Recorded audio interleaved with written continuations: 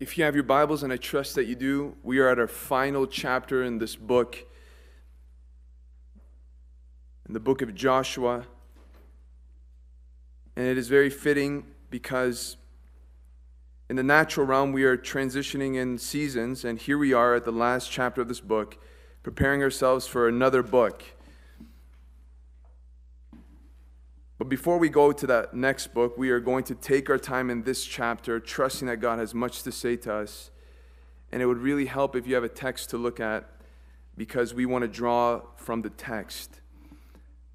Now, as you turn there, let's pray one more time and ask God to help us. Father, again, we are here. We declare to you, Lord, from the bottom of our hearts that we are here for your word, for the written scriptures. Lord, we believe that this is what you have to say to us, and this is your word forever. Lord, we need you during these times. And Lord, we are here to study, but not to study only for information, but for transformation. So come and assist us tonight. Open our eyes, open the eyes of our hearts. And Lord, may we leave here with a greater love, a greater understanding, a greater wisdom than when we came in. So Lord, we dedicate this time to you in worshiping what you have to say in obedience and in adoration. In Jesus' name we pray. Amen and amen. Here we are, final chapter of this book. What is going to take place after all that we've learned in this adventurous and insightful text? As you could imagine, we are here in Joshua 24, and we are faced with the leader of this people who is about to give his final message to this people. And what's so crucial about that is he has a concern in his heart. And the concern of this spiritual leader is that this people that he has been shepherding for all these years would make a faithful commitment to God, and they would give themselves over to him apart from his faithful example and apart from his God-fearing leadership. And in many ways, Joshua is imitating what his mentor did, Moses. When Moses went into glory, Moses gave his final word to those people. He left them with a sermon on his lips before he stepped into the presence of God forever and ever. And that's what Joshua is about to do. Joshua wants to make sure that this young generation reaffirms their commitment to God and that they will vow to serve him whether he's there or not. And that's important. And we're going to glean insights as we read. So let's read together from verse 1. Joshua gathered all the tribes of Israel to Shechem and summoned the elders, the heads, the judges, and the officers of Israel, and they presented themselves before God. This is a solemn assembly. This is something that is crucial. This is very formal, but notice, you've been with us for all this time. You know that there is a specific area where the tabernacle, the house of worship, was placed. And what was the name of that place in Bible study? You can say it if you know it. Shiloh. Somebody whispered it. That's okay. Shiloh. So you would think, hey, Joshua, wouldn't you want to meet them at Shiloh, where the tabernacle is, where God's presence is hosted? But no, he goes to a place called Shechem instead. Now, this is Bible study, so we're taking our time. We're trying to study what is being written here, what is written here. Why Shechem, of all places? Why this location? Does anybody have an idea why? And this is why we read our Bibles with what? Rear view mirrors. Where have I seen this before? Where has Shechem appeared before? Does anybody know what Shechem represents, at least in part? Well, here's one truth. Shechem was the first place that when Abraham was called by God into the land of Canaan, Shechem was the first place where he built an altar. Genesis chapter 12. And in Genesis 35, verse 2 and verse 4, Shechem was the place where Jacob, Abraham's not son, but grandson, with his family, were in a backslidden state, and it was in Shechem where Jacob had a revelation of his condition and his family's condition. He says, hey guys, all of you, put your idols away, and let's get up and go to Bethel where God met me, and we're going to worship him. And so they buried their idols under a tree at a place called Shechem. Joshua knows this. Joshua realizes the significance, the historical importance of this place, and he wants this place to serve as a memorial for them, as a reminder, this is where Abraham worshiped God sacrificially, and this is where your father Jacob abandoned all his idols. Very fitting for what he's about to present to them. Because he's about to preach a sermon, a very brief one, and he's going to make a call to action. But what is he going to say? What is he going to say as his final message to this people before he departs from their presence? Well, so significant is what he's about to say that he is now going to operate as a prophet. Because look at verse 2. Joshua said to all the people, "Thus says the Lord, the God of Israel." If you've read the Old Testament, you know that that's language that prophets use. It's a phrase often repeated in order to declare the authoritative essence of what's about to be said. I'm not saying this. This is what the God of the universe is saying directly to you. And so he is now, with authority, about to speak on behalf of God. He's now stepping in as a direct mouthpiece from heaven to speak into the hearts of this people. And so once they heard that sentence, they realized, okay, God is about to speak now. This isn't Joshua's opinion. This isn't his suggestion. This is God possessing him to a certain degree, and now is going to speak through him so that we would know what he has in mind for us.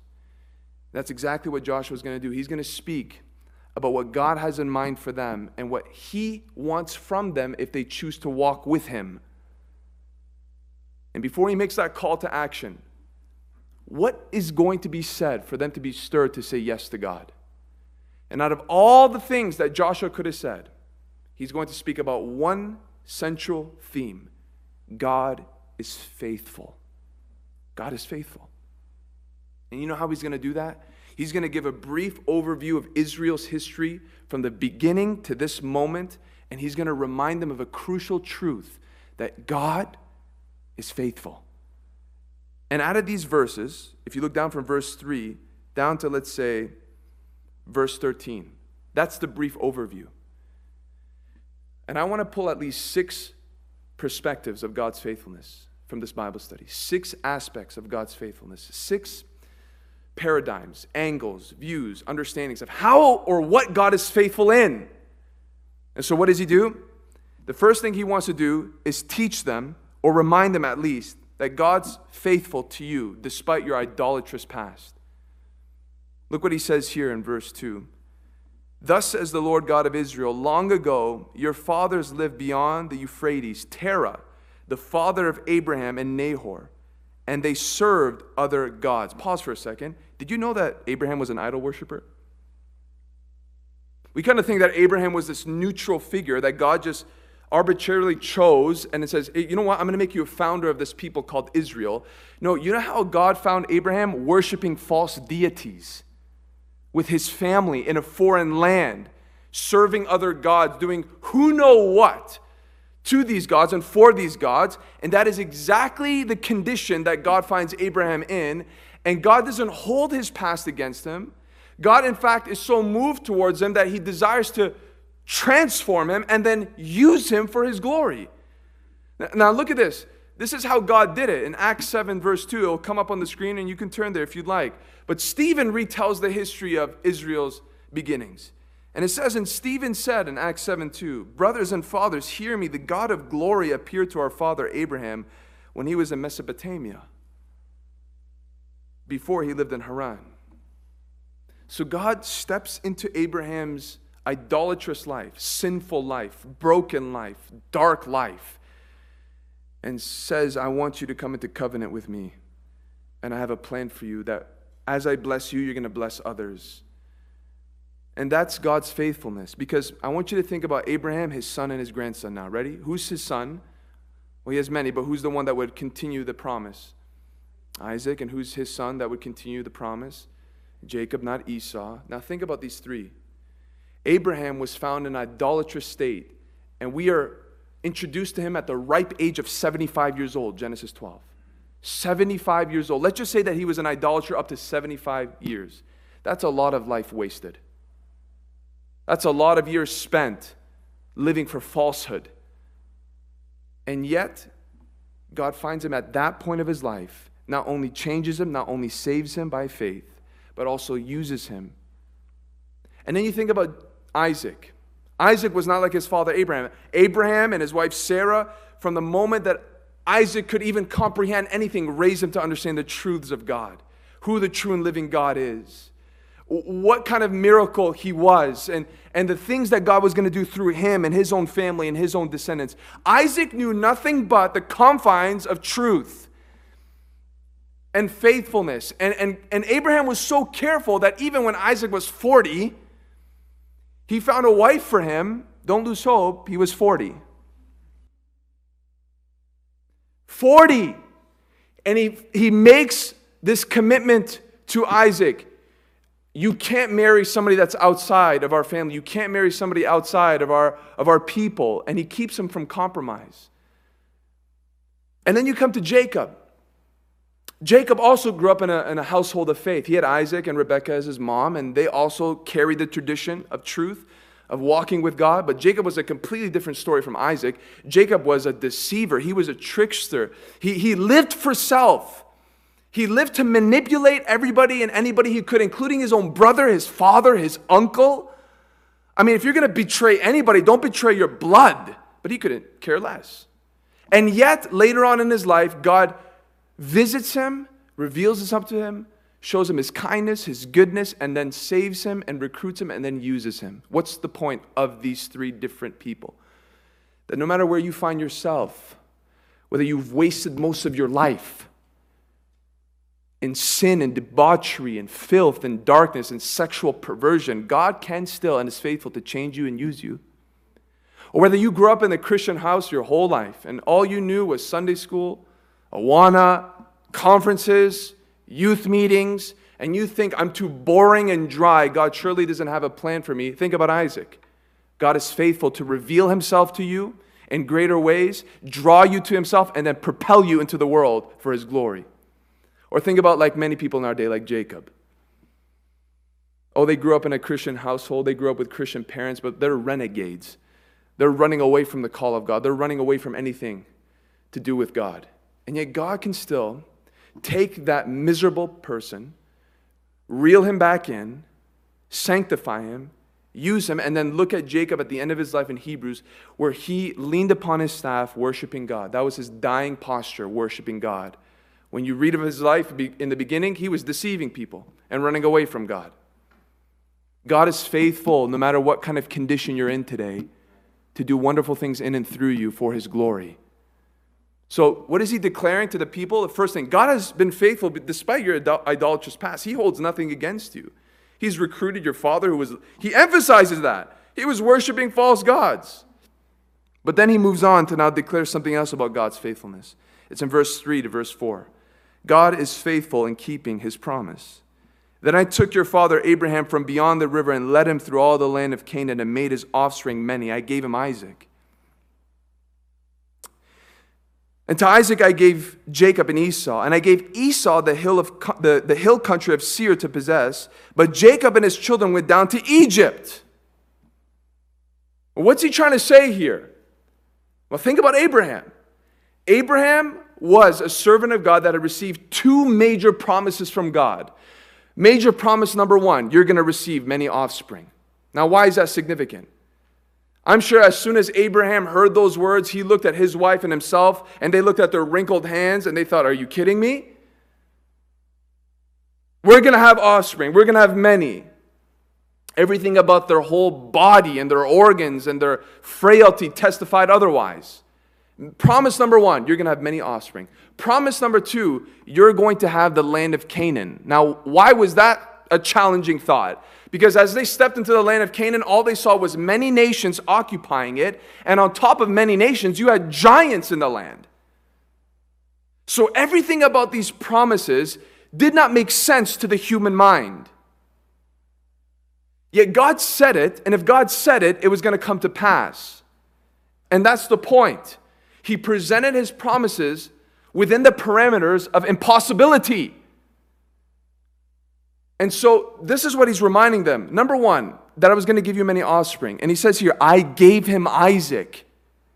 I gave him Isaac, despite what Hebrews says, that he was as good as dead. Imagine being alive, but being recognized as good as dead. That's where he was at in his existence. You just might as well die, Abraham. That's where you're at. And yet in that state, he makes him a father of an infant from his own loins and through his wife's own womb. And then the promise for a land.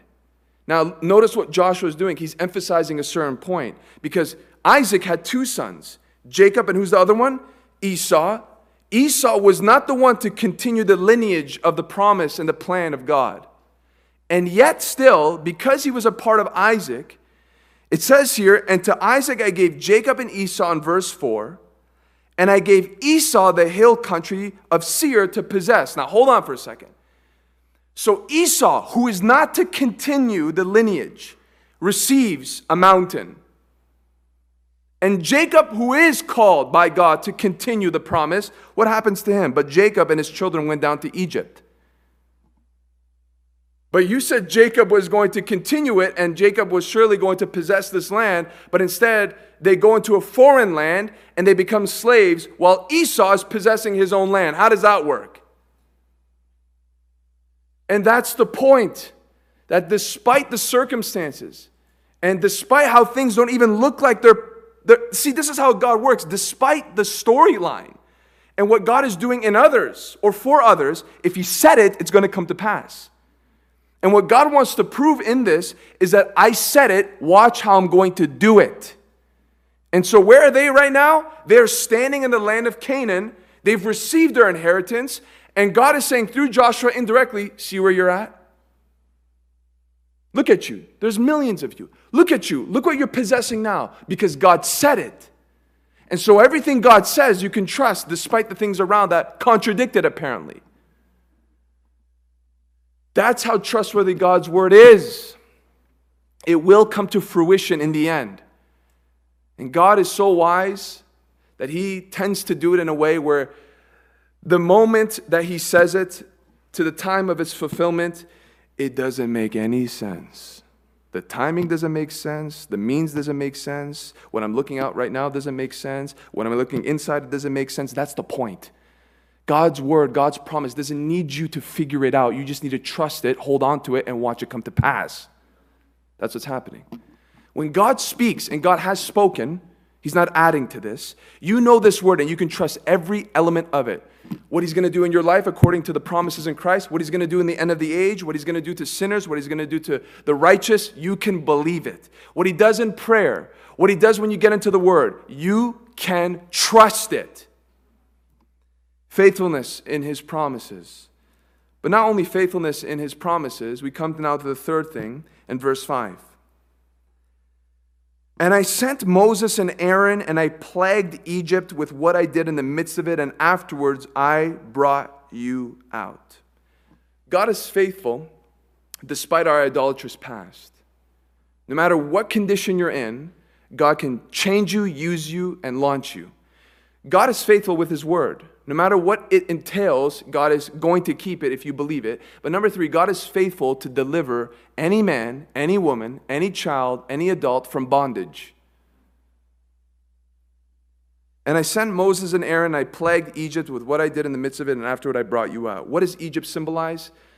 Well, to Israel it symbolized this, and it's a picture for every believer and every person of all time. Egypt symbolized enslavement.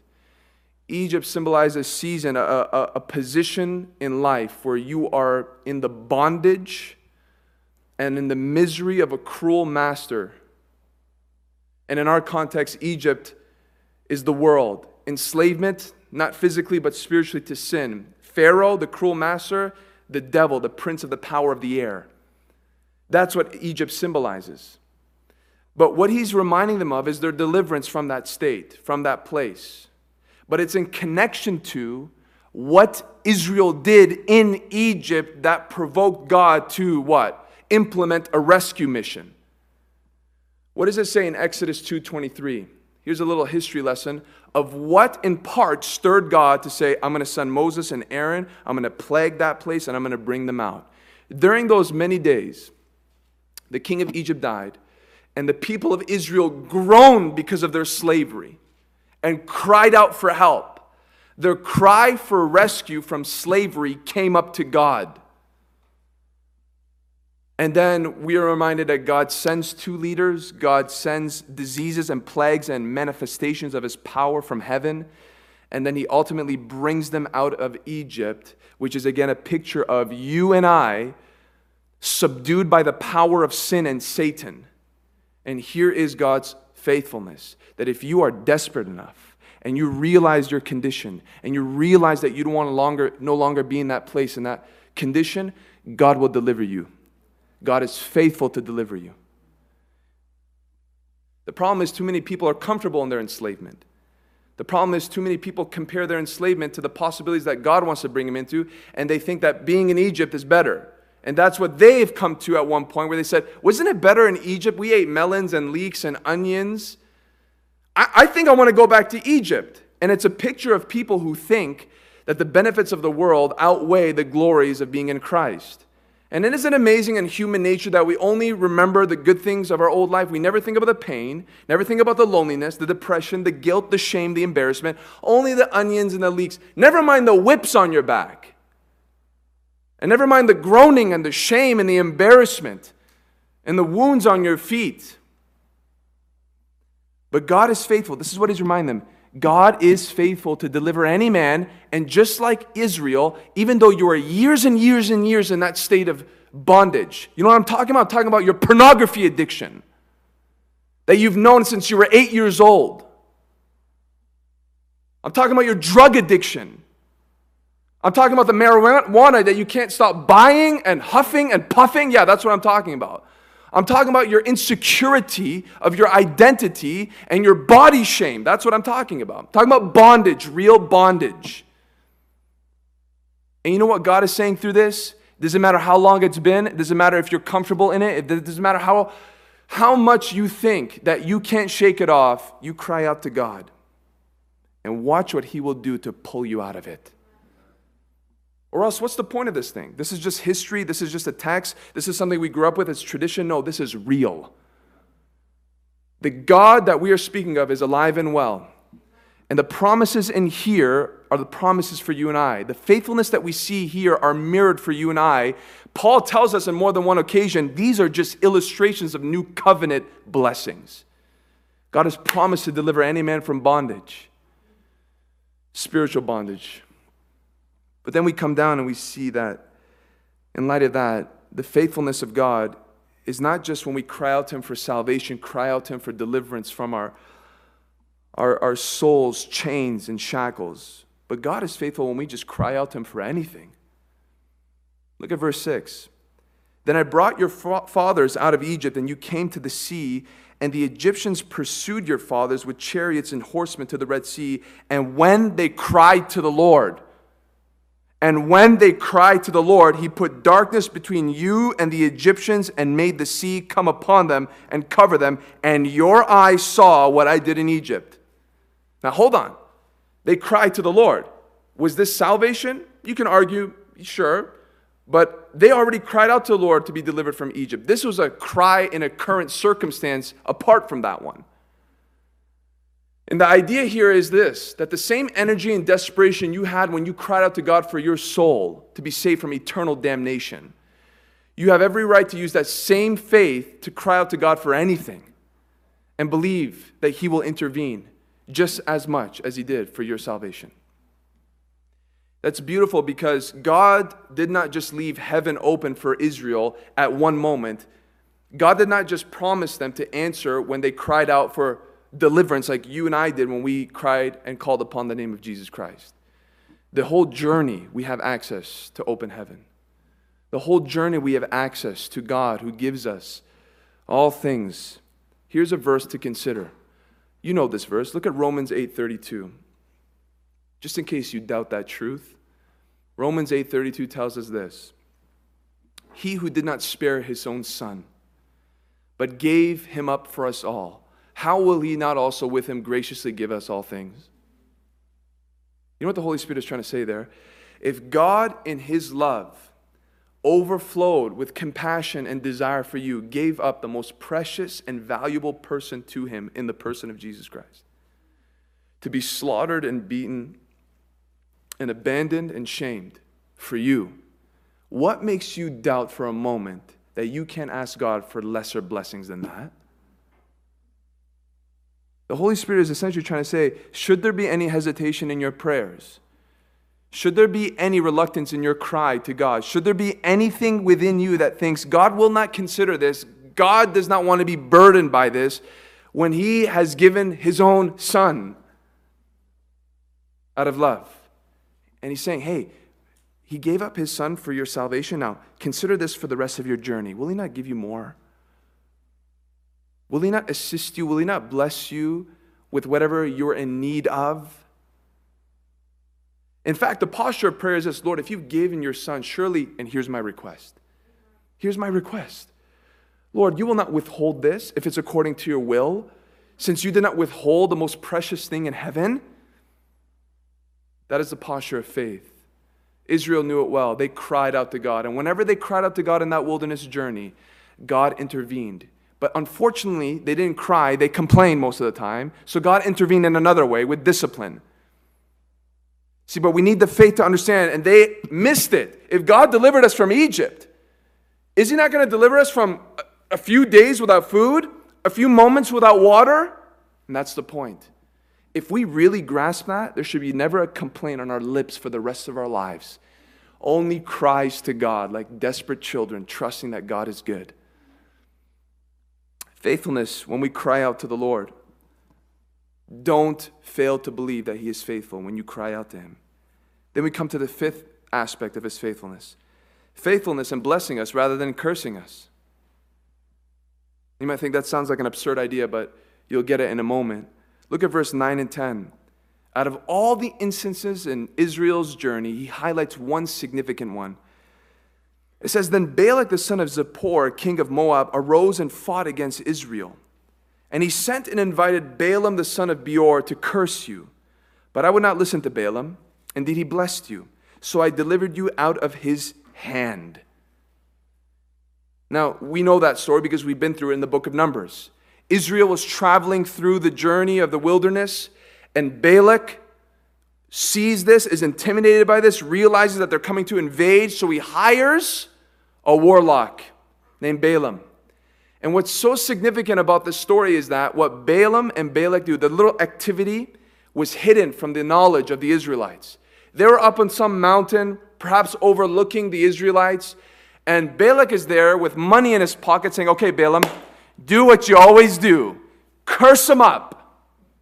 And here's Balaam doing his little rituals, and he's trying to provoke in the spiritual realm a way to curse the people because they knew that they couldn't do this in the physical. And what ends up happening? Oracle after oracle after oracle, God takes those things that he attempts to do and turns them and actually makes him bless him. And Balak is pulling his hair. Like, I'm paying you to curse him. What are you doing? And the ultimate question is this. Why was it that they couldn't curse them? Why was it that they couldn't put a spell on them? Why was it that they couldn't make them turn on each other and kill each other? Why? One simple yet profound truth. It's a word called covenant. That's why. In fact, Balaam at one point gets a revelation from God and he begins to say it out loud. And here it is in Numbers 23. Look at this. In Numbers chapter 23, verse 19. This is what he says. As he's trying to curse, God puts in his mouth a blessing. And then the character of God is described here. God is not man that he should lie. Now, we've talked about that. It doesn't say that God cannot become a man. Because you'll have many people, including Muslims, that will say, see, God is not a man. Why do you think Jesus is God? Well, it says God is not man. In essence, in nature, we believe that he's spirit, but God can become a man. God is not man that he should lie, or a son of man that he should change his mind. That's the important part. Has he said, and will he not do it? Or has he spoken, and he not fulfill it? Verse 20, Behold, I received the command to bless, and he has blessed, and I cannot revoke it. And you can just imagine Balak saying, are you kidding me? Balaam said, listen, God is not like you and me. God is not like you and me. We change our mind to our promises. We change our mind when we look at a situation, we look at somebody's behaving, we are tempted to say, you know, I kind of take my word back. And what's so significant about Balak and Balaam cursing is that Israel was at their worst when this was occurring. This was after Numbers chapter 14. What happened after Numbers chapter 14? They disbelieved God to such a degree that God says, you will now forever wander around the wilderness until you die, the first generation. So they are under God's discipline and judgment. They're at their worst place, you can argue. Didn't they deserve to be cursed? If there was any time for God to judge them ultimately and listen to a man like this, wouldn't it be now? Wouldn't it be now? In their disbelief and in their disobedience, why don't you just rid them from the earth? And yet, the man receives this revelation. God will not change his mind about them. And you think, well, what does that have to do with us? Well, Balaam is a picture of your enemy, your accuser, Satan. And you know what Satan is doing? You want to know what he is probably doing right now? He has demons. They're being launched into the world. They're in the entertainment business. They're in the music industry. They're in politics. They're in religious places. But Satan loves to occupy his time doing one main thing, and it's found in Revelation 12:10. This is what occupies him. This is what thrills him. This is what he's tempted to do in his own deception. This is what he has the boldness and the courage to do, what Balaam did. But Balaam had some more sense than the devil.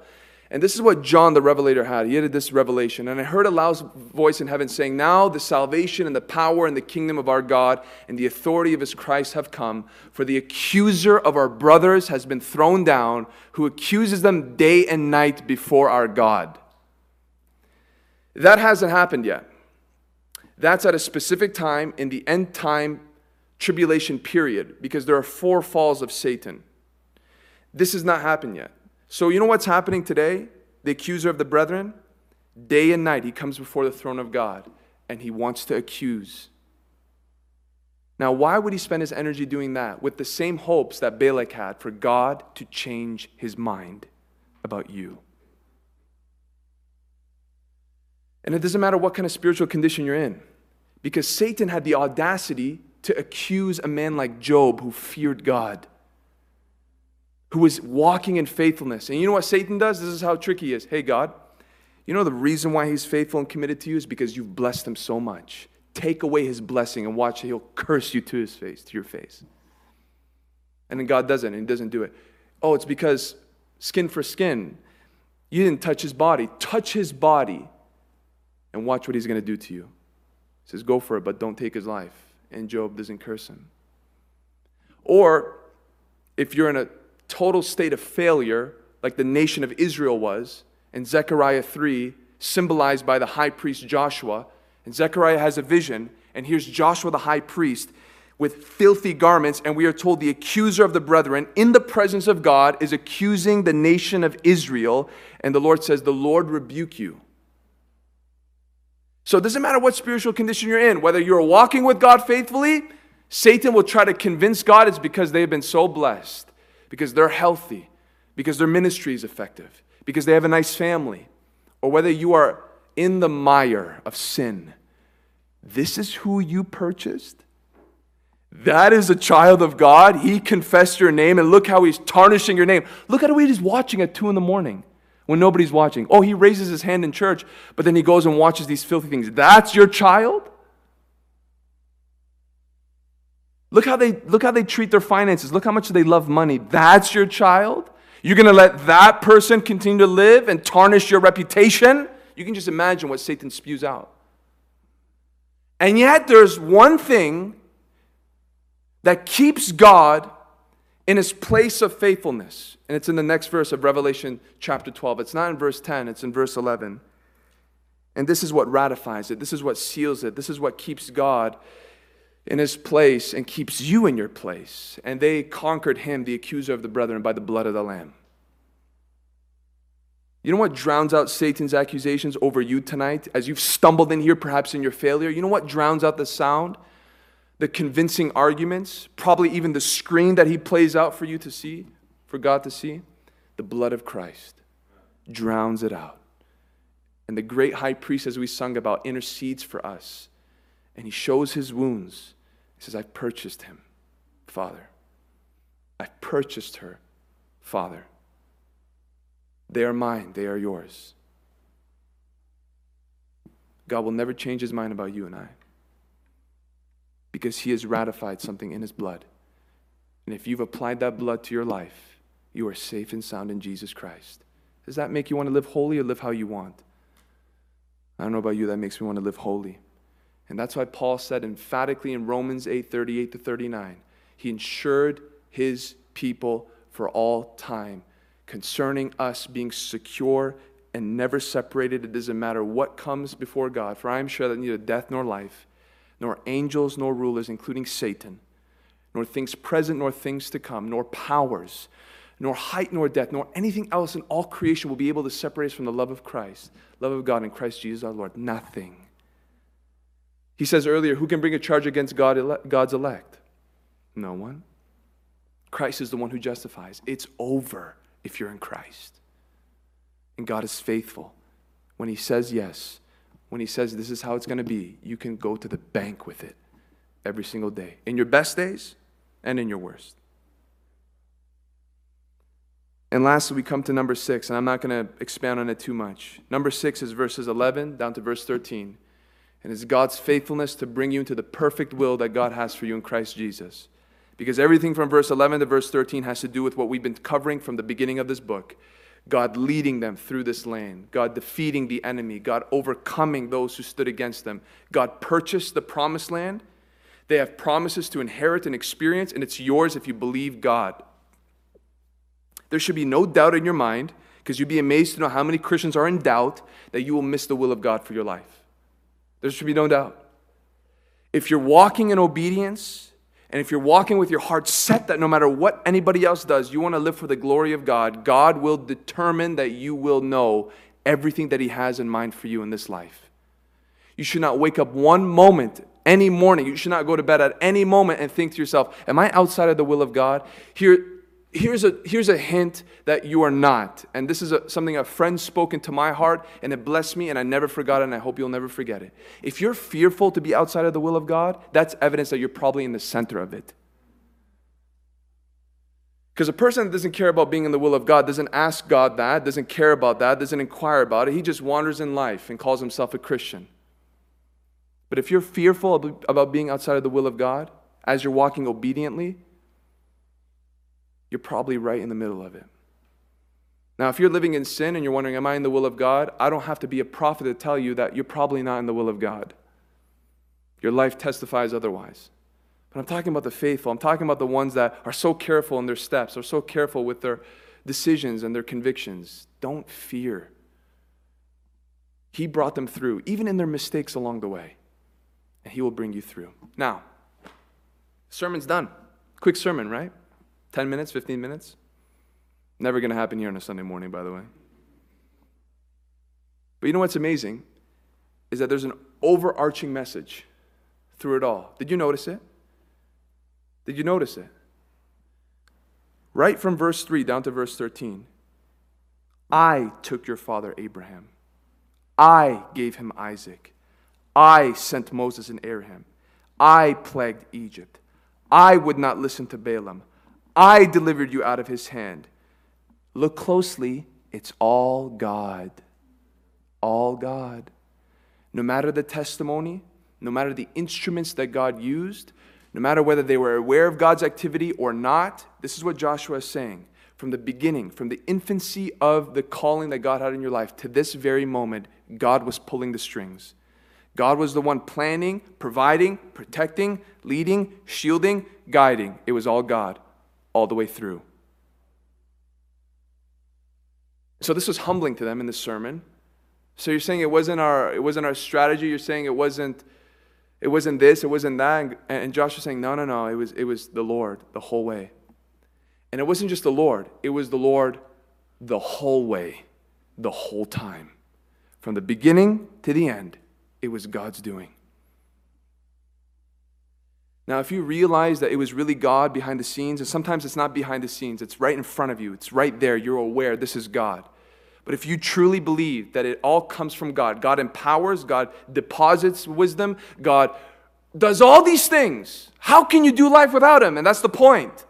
How can you move forward without Him? And that's the call to action. Where can you go if you just realize that it was God the whole time?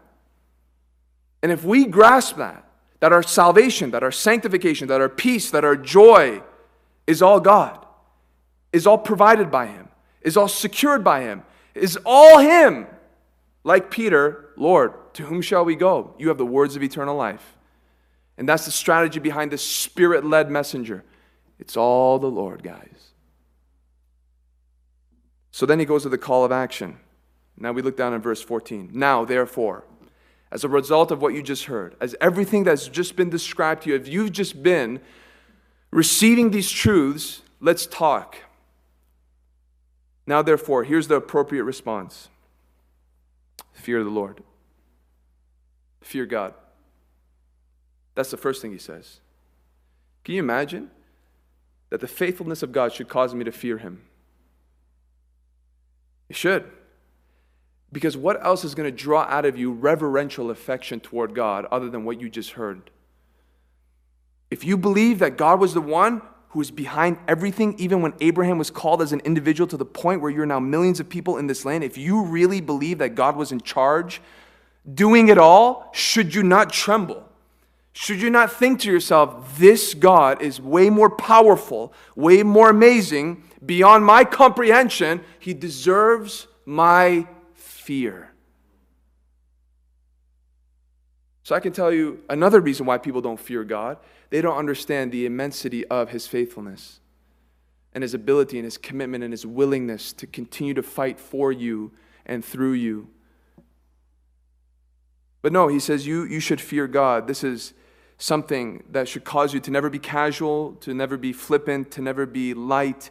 You should walk with a weightiness when you understand what God has done in your life. And then he says, and serve Him in sincerity and faithfulness.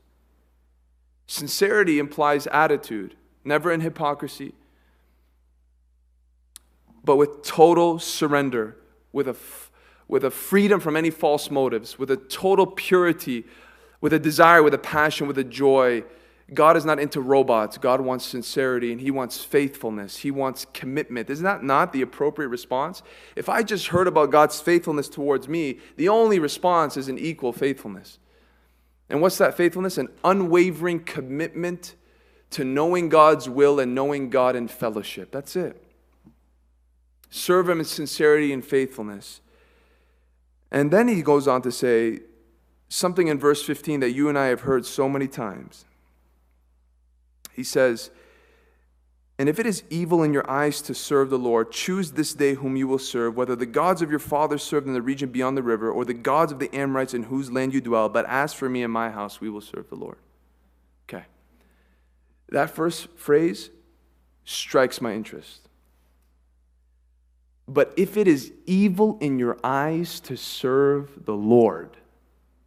Now think about that.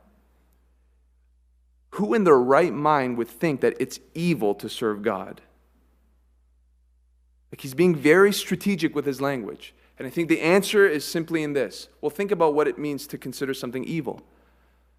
When you declare something to be evil, it's abominable, it's offensive, there is no attraction, there is no desire to participate in it, there's no desire to be involved in it, it's vile, it's despicable. And would you know it, that any person who has heard the message, has heard the goodness of God, the gospel, and chose not to surrender to it, considers God's calling and His invitation to be evil. Why? Because if you want to follow the Lord, you have to surrender everything else. And that is evil to so many people. Because it's an intrusion to their definition of what is good, and it's an invasion to their understanding of who God really is. It's a disruption to their standard of what it means to live this life, to frame my convictions, stay away from me. Serving your God is evil. Because it attacks what I've built in my life and what I believe to be true. Get away from me. You think nobody would dare to be so bold. You would be shocked. You would be shocked. And down deep inside, though many may not say that verbally, they believe that internally. And it just shows how depraved we are. It just shows how we have everything flipped upside down, where serving God is evil and serving self is good. Declaring Jesus as Lord is evil. Declaring myself to be the God of my own life, that's good. And so he goes, listen, if it's evil, if it's horrendous to you to serve God because it's going to involve you rejecting your idols and your own will, then serve the other gods. And that's what he says, right? He says, choose this day whom you will serve. You know what I love about that? He doesn't say choose whether you will serve. He says, choose this day whom you will serve. Big difference. What's the difference? You and I don't have the option of serving. You and I have the choice of who we will serve. Big difference. So you can't say, I'm not going to serve God. Well, you're going to serve something else if you don't serve God. I'm not going to surrender to God. By default, you surrender to something else. There's no neutrality. There's no middle space. Jesus made that clear. You're either for me or you're against me. You either gather or you scatter. You either surrender or you become an enemy. There's only two. So Joshua says, choose this day whom you will serve. Here is the message on this Friday night Bible study to every person in here who has stumbled in this place. Choose this day, not whether you will serve, you don't have that choice, but who you will serve. Now, would you like to know who is your master right now? We can figure it out in 10 seconds who every person's master is in this place, no matter what you profess. You ready? Just one indication to prove who you are a bondservant, who you are a slave to, who is the master and the Lord of your life. Romans 6, verse 16 will tell us. Just one question we have to ask ourselves, and you will know, walking out of here, who has the mark of ownership on you. Do you not know that if you present yourselves to anyone as obedient slaves, you are slaves of the one whom you obey, either of sin, which leads to death, or of obedience, which leads to righteousness? Notice that middle phrase. You are slaves of the one whom you obey.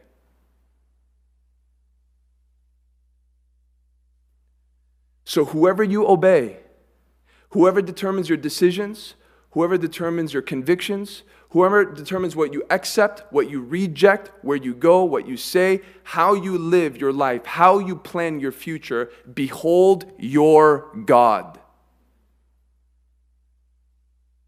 And you're saying, well, I'm the one that does that. I'm the one that tells me what to do, and I'm the one that determines my convictions, and I'm the one that determines my future. You are your own God, and you're a slave, not to you, but to the sin nature of you. Well, you want to know, many people have their gods as their friends or their gods. They determine how they live, they determine their attitude, they determine their outlook on life, they determine what they do. Your friends, your petty little friends that will become dust are your gods. Your parents. Many people have rejected Jesus Christ as Lord because they know that they will have to walk away from their parents. Your mom and your dad, as lovely as they are, they make wonderful parents, they make terrible gods. Money! Oh, did we forget about money? We're all talking about people, right? Let's talk about that piece of paper that you're sweating over so much. Yeah, that thing that you love, that thing is going to buy you that, and it's going to make you dress like that, and it's going to make you feel like that. Yeah, that pathetic thing. Does it determine what you do? How you live, what you're willing to compromise, what kind of convictions you're willing to let go, what kind of things you're willing to do to other people? Yeah, money is your master because you obey whatever it demands from you, even if you walk away from your convictions that you knew of growing up under the teaching of God's word. Yeah, that is your master. So you and I don't have the choice of whether we will serve or not. It's just whom you will serve. And you can say, this word governs my life. This word will tell me how I will raise my family. This word will tell me and give me principles of whom I should marry. This word tells me of the people I should be with. This word tells me how I spend my time. This word tells me how I look at sexuality. This word tells me how I look at politics. This word tells me how I look at everything in life. Behold, God is your God. God is your God. You have no fear. All you have to do is look at inside yourself and say, who's the ultimate determiner of my obedience? And that is who you're a slave to. Choose this day whom you will serve. And I love what Joshua does in this famous sentence that young married couples love to buy and put in some place in their home. But as for me and my house, we will serve the Lord. Full stop. Now, we know that. If you grew up in the church, you've heard that. It's an inspiring sentence. It's an inspiring statement. But what I love about it the most is the timing of it. The timing of it is the most impressive thing about the whole thing. You know why? Because Joshua decided this before anybody even answered the call. So he didn't wait for Israel to respond, and he says, oh yeah, me and my house, we're going to serve God too. He says, I'm not even going to let you answer yet. At this point right here, as I'm still preaching, I want to let you all know whatever decision you make as a man, as a father, as a husband, we are going to serve God whether you do or not. I love that because that's a true man, ladies and gentlemen. That's a true man. That even if a nation goes to hell, and even if compromising Christians will raise their family how they will, worldly, he said, my house, you're going to walk into my house, you're going to see a family that's going to serve God.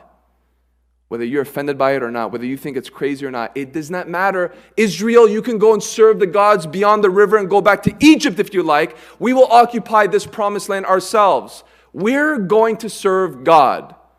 May God raise up men like that today. So we see this. And then interestingly enough, the people are so stirred, they're so fired up, they're so excited, they've heard about God's faithfulness. Now they're even seeing Joshua's boldness, and they're saying, verse 16, the people answered, far be it from us that we should forsake the Lord to serve other gods, for it is the Lord our God who brought us up, and our fathers from the land of Egypt, and out of the house of slavery, and who did those great signs in our sight and preserved us all the way that we went, and among all the peoples through whom we passed. And so they agree. And I love what Joshua does. I love what Joshua does. This spiritual man, this wise man, this amazing man, though he does sin and make mistakes, and he has, look at verse 19. But Joshua said to the people, after they said, we're good, we want to sign it. You are not able to serve the Lord. For he is holy, a holy God. He is a jealous God. He will not forgive your transgressions or your sins. Like, talk about a downer. Talk about anticlimactic. You have the whole nation saying yes, and they probably said it with a charge. They probably said it with passion, and Joshua's hearing it, all of it, and he's not getting into the hype, and he just says, yeah, you're not going to be able to serve God. And you think, Joshua, are you playing psychological games? Are you doing that thing where you're saying you can't really do it? So they go, no, we can really do it. You know that thing? Are you doing that? What are you trying to imply here? Are you discouraging them from serving God? No. Joshua is doing what Jesus does done on more than one occasion in the Gospels. He is presenting to them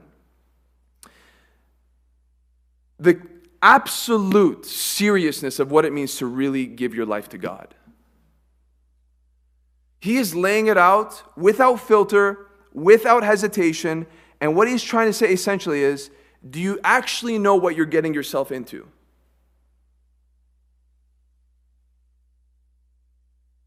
And the reason why we know that is because he describes God in this fashion. He says, you are not able to serve the Lord, for he is a holy God. He is a jealous God. And so what he's essentially saying is, do you realize who you're about to make a commitment to? Let me make it clear that if you're going to say yes to God, he's jealous. Are you sure you want to walk this life with a jealous God? He's saying, what do you mean? You want to say yes to God? Yes, I want to surrender all my days to the Lord. Okay, do you realize that he's not going to take your sin lightly? Do you realize that if you even give the world a glance of interest, or if you commit spiritual adultery, he will not sit back and let you do it without a fight? Do you realize that? Do you realize that he will chase you? Do you realize that he will do what he did to Jonah when Jonah said, I'm not following your will anymore, Lord, and you walk the literal opposite way, that he caused a storm to happen to get your attention? Do you realize that? Are you sure that like a jealous husband for his wife that he has given all things for, he won't let you walk away so easily? You want to be in relationship with that kind of God? Because some people want God for this. I like that faithfulness talk stuff. I like what God will do for me, but I want a little bit of this, and so can I have that part but not this part? And he says, no. He's jealous. So let me make it emphatically clear, if you're going to say yes to him, you're saying yes to a husband. Are you sure? And then he goes on to say that he will not forgive your transgressions or your sins. He's saying, So like if I mess up, that's it? That's not what he's saying. He's saying if you're going to willfully sin and continue in rebellion against God, don't think that you can hold on to your sin and have God. You can't. I'm sure a lot of calls to salvation would be a lot more thinned out if we do it the way Joshua did it.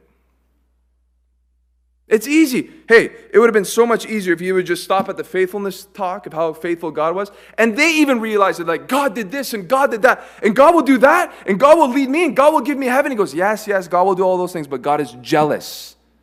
So mind you that God wants you, and He doesn't want to just do this thing where He sprinkles blessing on your life while you do what you want. It's not going to happen. And so they heard it. What do you think their answer was? You'd be shocked to know that they received it. They said, yeah, we understand. And so they said here that we're going to do it. Verse 21, the people said to Joshua, no, but we will serve the Lord. We got it. He's holy. He's jealous. He wants commitment. He doesn't want premeditated compromise. We give ourselves to this God. Joshua says, okay, you're witnesses against yourselves. And Joshua is about to do something that if you've been with us from the beginning of this book, you're going to know what's going to happen right here. I want you to look down at verse 26 as we close in a moment. And Joshua wrote these words in the book of the law of God, and he took a large stone and set it up there under the terebinth that was by the sanctuary of the Lord. And Joshua said to all the people, behold, this stone shall be a witness against us, for it has heard all the words of the Lord that He spoke to us. It's not like the rock heard. He's just saying that this is a testimony of what has been said. Therefore, it shall be a witness against you, lest you deal falsely with your God. If you've been with us from the beginning of Joshua, you realize that there's a theme from the beginning of this book, even to the end, and that is the theme of stones. Remember? Even from the beginning. Over and over and over again, the people of Israel have established these memorials with these stones at significant key points of revelations of who God is. And at this point, Israel has themselves a little museum. And I think it would do us great service to just go back briefly on what these stones meant and would teach the generations to follow, so that we would have these truths as stones, so to speak, permanent revelations in our hearts, so that we can move forward, not just from this book, but in this season of life with those things in mind. Okay, let's go to Joshua 4 very quickly. Go to Joshua 4:20. This is going to be just a jet through. Joshua 4:20. Remember this one? This was in the beginning when they crossed the Jordan River. And it says, and those 12 stones which they took out of the Jordan, Joshua set up at Gilgal. That's the first set of stones. 12 of them to tell us what? That God was faithful to each tribe and bring them into the promised land. And those 12 stones came out of the river that was overflowing. It seemed impossible to cross it. God split the Jordan River like He split the Red Sea. And He says, take 12 stones out of that bed of soil, bring it up, set it up in the land of Canaan. And from this moment on, you will look at those 12 stones and you will know that to each tribe, God has been faithful to bring them into what He had purchased for them. You will never forget that God can make a way when there's no way. You'll never forget that God can make something happen in your spiritual life if you trust in Him. Set of stones number 1. Then we move on to Joshua chapter 7, verse 26. This was the sin of Achan. Achan sinned against God. When God says, don't take anything from Jericho, he took it. He was caught in it. And what did they do as a punishment? And they raised over him a great heap of stones that remains to this day. Then the Lord turned from His burning anger. Therefore, to this day, the name of that place is called the Valley of Achor. So then after you move on from that first set of 12 stones, you now come to this heap of stones, and what do you see? You see a reminder that no sin is hidden from the presence of God. That nothing can be done in the dark without it being exposed to the light. That no matter what you try to bury in your tent like Achan, it will come to the surface.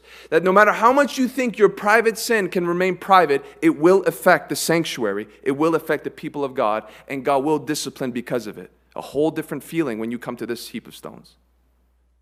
Set number 2. Then we come to Joshua chapter 8, and we go to verse 29. And this was after Israel had received victory over Ai, a small town, much smaller than Jericho. But we see that after defeating Ai, it says, and he hanged the king of Ai on a tree until evening. And at sunset, Joshua commanded, and he took his body down from the tree and threw it at the entrance of the gate of the city, and raised over it a great heap of stones, which stands there to this day. So then now we move on from the 12 stones from the Jordan, and we come to Achan's heap of stones, and now we come to this heap of stones by Ai, a small town with a context. And here's the context.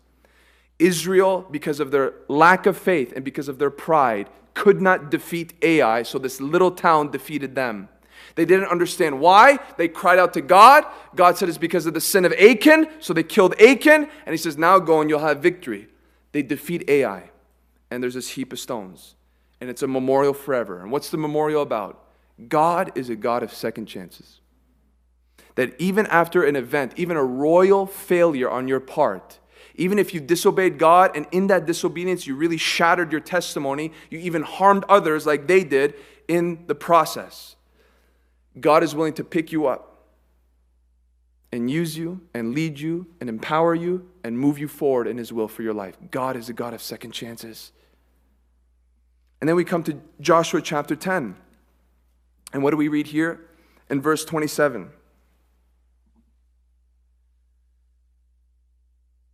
It says, but at that time of the going down of the sun, Joshua commanded, and they took them down from the trees and threw them into the cave where they had hidden themselves. And they set large stones against the mouth of the cave, which remain to this very day. The stones at Makkedah. What happened at Makkedah? You had a coalition of kings that tried to come against Israel, and something wonderful happens. God gives victory in a supernatural way. And we are told early on in verse 14, there has been no day like it before or since when the Lord heeded the voice of a man, for the Lord fought for Israel. Oh, Joshua, he cried out to God in faith, and he says, sun, stand still. And God heard the voice of a man and prolonged daylight so that they can have an increase of victory, and they did have victory. And what's amazing is that these kings, they run into a cave and they try to hide themselves in the same cave that they were hiding in and they were closed in after they were hung. And so this is another heap of stones as a reminder for what? God heeds the voice of a man when he cries out to him. God partners with a man when he's walking in his will and desires to see him glorified. Oh, may we all have that memorial in our hearts. May you have an experience of that in your own life so that you can continually look back and say, when I pray about something, God will hear it. But not only that, it's another memorial. You can never, ever imagine that you can escape God's judgment. See, these kings, they ran into the cave and they thought that they could hide themselves from the wrath of God. And it is a picture, it's a lesson for all men of all time that no matter how much you flee, no matter how deep you go, no matter what resources you have, no matter what position you hold, you can never escape the wrath of God. Because the only thing that you can hide yourself under, the only refuge you truly have to escape it is Christ and Christ alone. And how sad it was to see that kings with their little robes and their crowns are running and trying to run away from Almighty God.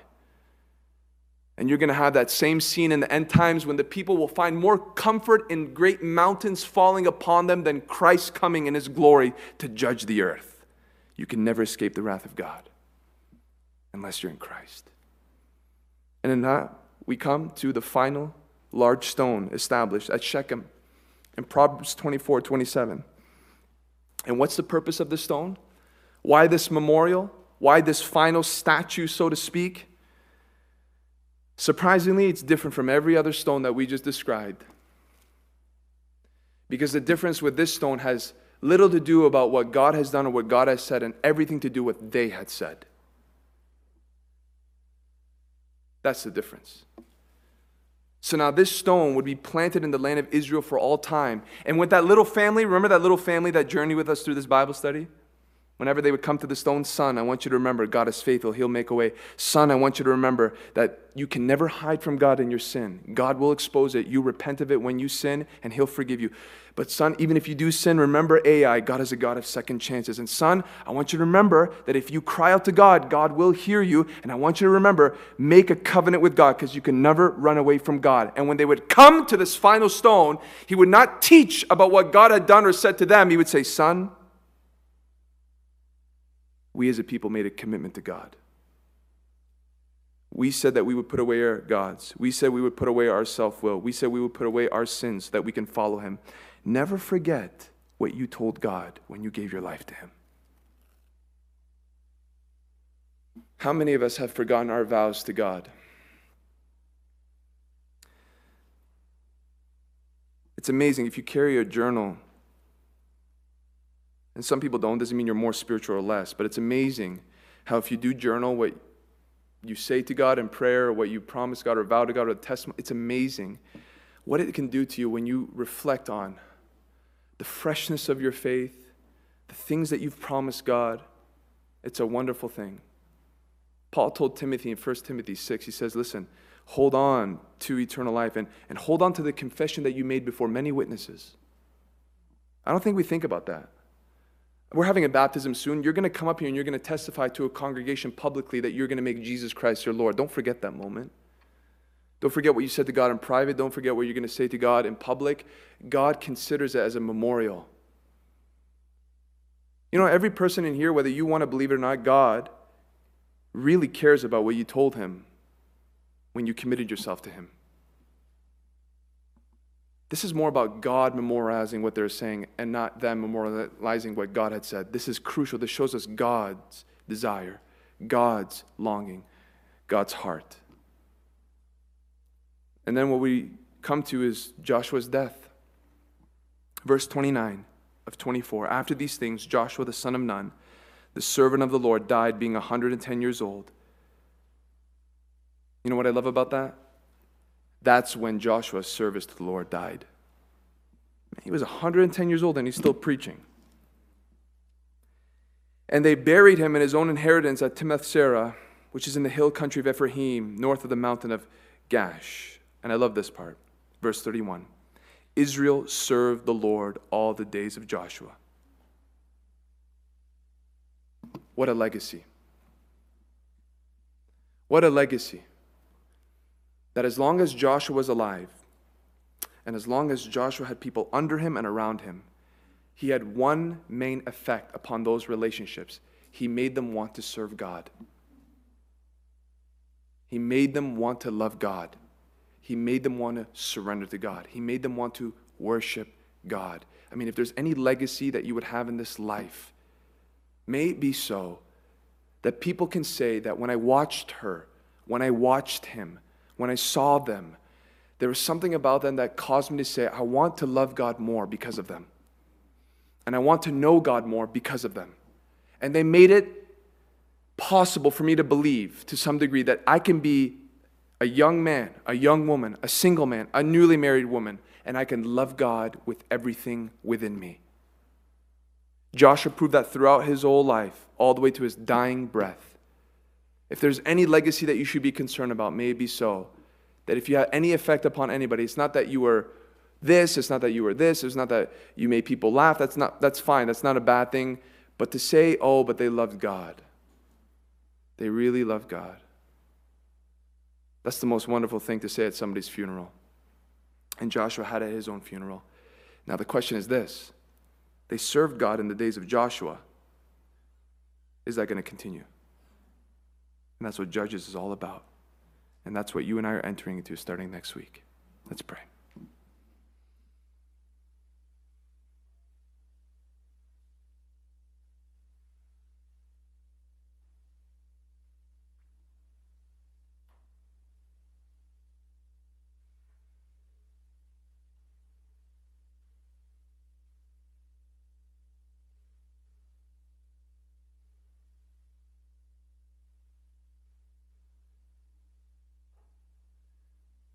Father, we pray tonight with thanksgiving in our hearts that you've led us faithfully through this book.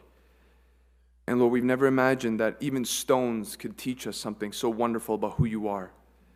And Lord, we are humbled by the wisdom and by the application that we have received from these texts over the months. And God, we want to just reflect on the main theme of this book, how Joshua, a picture of Jesus, has led his people into his promises for them. And Lord, we think about our own walk with you, and we think about what Christ has purchased for us, all these spiritual blessings, victory over sin, peace that surpasses all understanding, joy, the privilege and the honor of advancing the kingdom in a certain way. God, we think about it, that you've filled us with this life, abundant life. But Lord, in this moment, if there's anybody in here, even just tonight, who has heard what was said and knows that you are not their master, who knows that they are serving something or someone else other than Jesus, may they have heard of the faithfulness of God and be stirred to say, I want to serve this God. And so, Lord, in this moment, we just meditate and we reflect and we sing to you because of your faithfulness. And we gladly choose to serve you. And we gladly choose to say, as for me first, individually, I will serve God. And if God gives me a home, I will lead them to serve and love God. Help us, Lord, be faithful like this man was. In your name we pray. Amen.